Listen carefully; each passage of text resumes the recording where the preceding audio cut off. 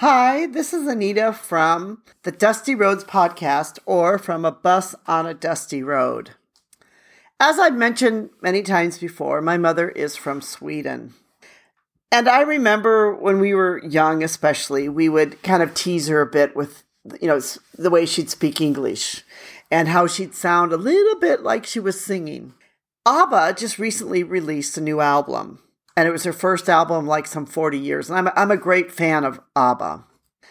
And I was listening to some of their music the other day. And I noticed when they were singing, it would be like, they would say words like music. And you could just hear that little bit of that sing-songing in with some of the English as they were singing the songs. And don't get me wrong, ABBA's fantastic. And they have got fantastic voices. And that accent just makes for their songs even more. But here's a question that many people have been asking on the internet. So I wanted to try to answer it. And it's kind of a bit of a interesting sort of trivia question. Why does the Swedish language sound like singing? I know my poor mother, who lived in America, but came to America, she's about 19 years old, spent a good part of her life with people asking her like, "Oh, you have such a cute accent. Where are you from?" And she would always get very embarrassed and she'd blush and she'd be like, "Oh, well, I'm from Sweden." We'd always kind of tease her a little bit because that little bit of that sing-songiness going on. So I wanted to know, why is the Swedish language this way? What makes people say that the Swedes will sing? Well, actually, the Swedish language has what's called a lot of prosody. And basically, that's the rhythm or it's the stress of the language. So this is the part of the language where you understand a person's words beyond just their speech, that you understand sort of like the meaning. It's about the attitude and how the language itself is spoken. And the reason why Sweden has a lot of this in there is because they'll stress words and accents. And it's how they stress the words and accents. Many parts of Sweden, too, will roll their R's. And I've also noticed, too, that in Sweden, a lot of people, before people emphasize something, they might go, ja, visst, yeah. And they'll just breathe in just a little bit. Of course, I'm overemphasizing it now. And I apologize to any Swedes who might be out there who might say, "What's she talking about?" But really, I've always noticed that in some parts of Sweden, people will just sort of like to emphasize, like I'm going to emphasize something right now. They will say something. So the word stress in the Swedish language is the key to this all. In the Swedish language, you can have a long vowel followed by a short consonant, or you can have a short consonant followed by a long vowel. So the rule in Swedish, this is called the quantity rule.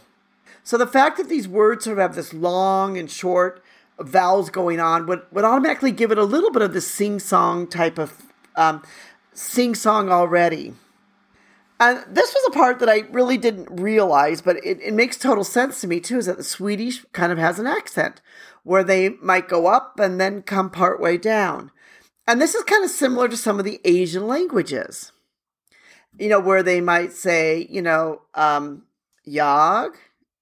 they will kind of go up a little bit, and where the Chinese and the Asian languages do that, but except in the Chinese and Asian languages, it's really like the accent really does the meaning of the word. Where in the Swedish language, the accents, as I see it, is more used as sort of like for the stress of the word itself. So, the Swedish language has, basically two types of tones to it. They have like an acute tone and they have a grave tone. And if you'd like to find out more, I've written a blog about this, which sort of explains a little bit more of these types of tones. But here's sort of like the interesting part of this all, that when someone speaks Swedish, they will stress the important word. So all the other words can kind of use the accent, but the most important word is the word that will be stressed. So when you speak Swedish, and I speak some Swedish, but I am not that proficient in it, but I know that the Swedes do this, that the most important words that they will give the monotone to, and the most important word, they will stress. Like they could say, hej lig till träffas day, or hej lig, till träffas dig. You like one of them is like, I'm happy to see you. I'm, happy, stressed, I'm stressed, or, it's great to meet you. They can change that a little bit. And this is where it kind of differs in the Asian languages that use tones too, is that, in the Asian languages, if anyone has lived in an Asian country, especially Vietnam that has 5 tones, you know how important the tones are here. And literally, you could be saying something and the Vietnamese will look at you with this blank stare like, your tones are wrong. So that is definitely a tonal language. Where the Swedes it's a language which is used to be able to stress to you the importance or an emphasis of something. So, it's all of these points that I think, as we come in from the outside and we look at a language and we, think about a language like the Swedish language. And it's all of these different points that kind of, the accent, the stressing of the words, the little bit of the up and downs with these accents going on. They're not really tones. They're more like an accent that's going on.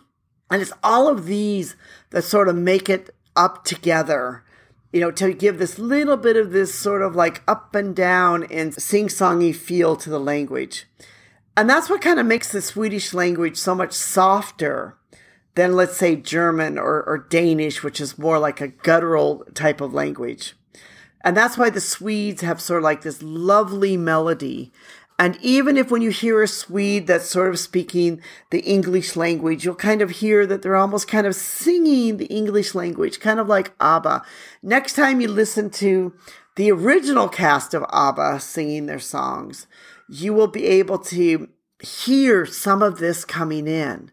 Like the words like musique. You'll be able to hear some of their words with a little bit of this, sing-songiness coming in, which makes the music even more lovely than it would have been without it.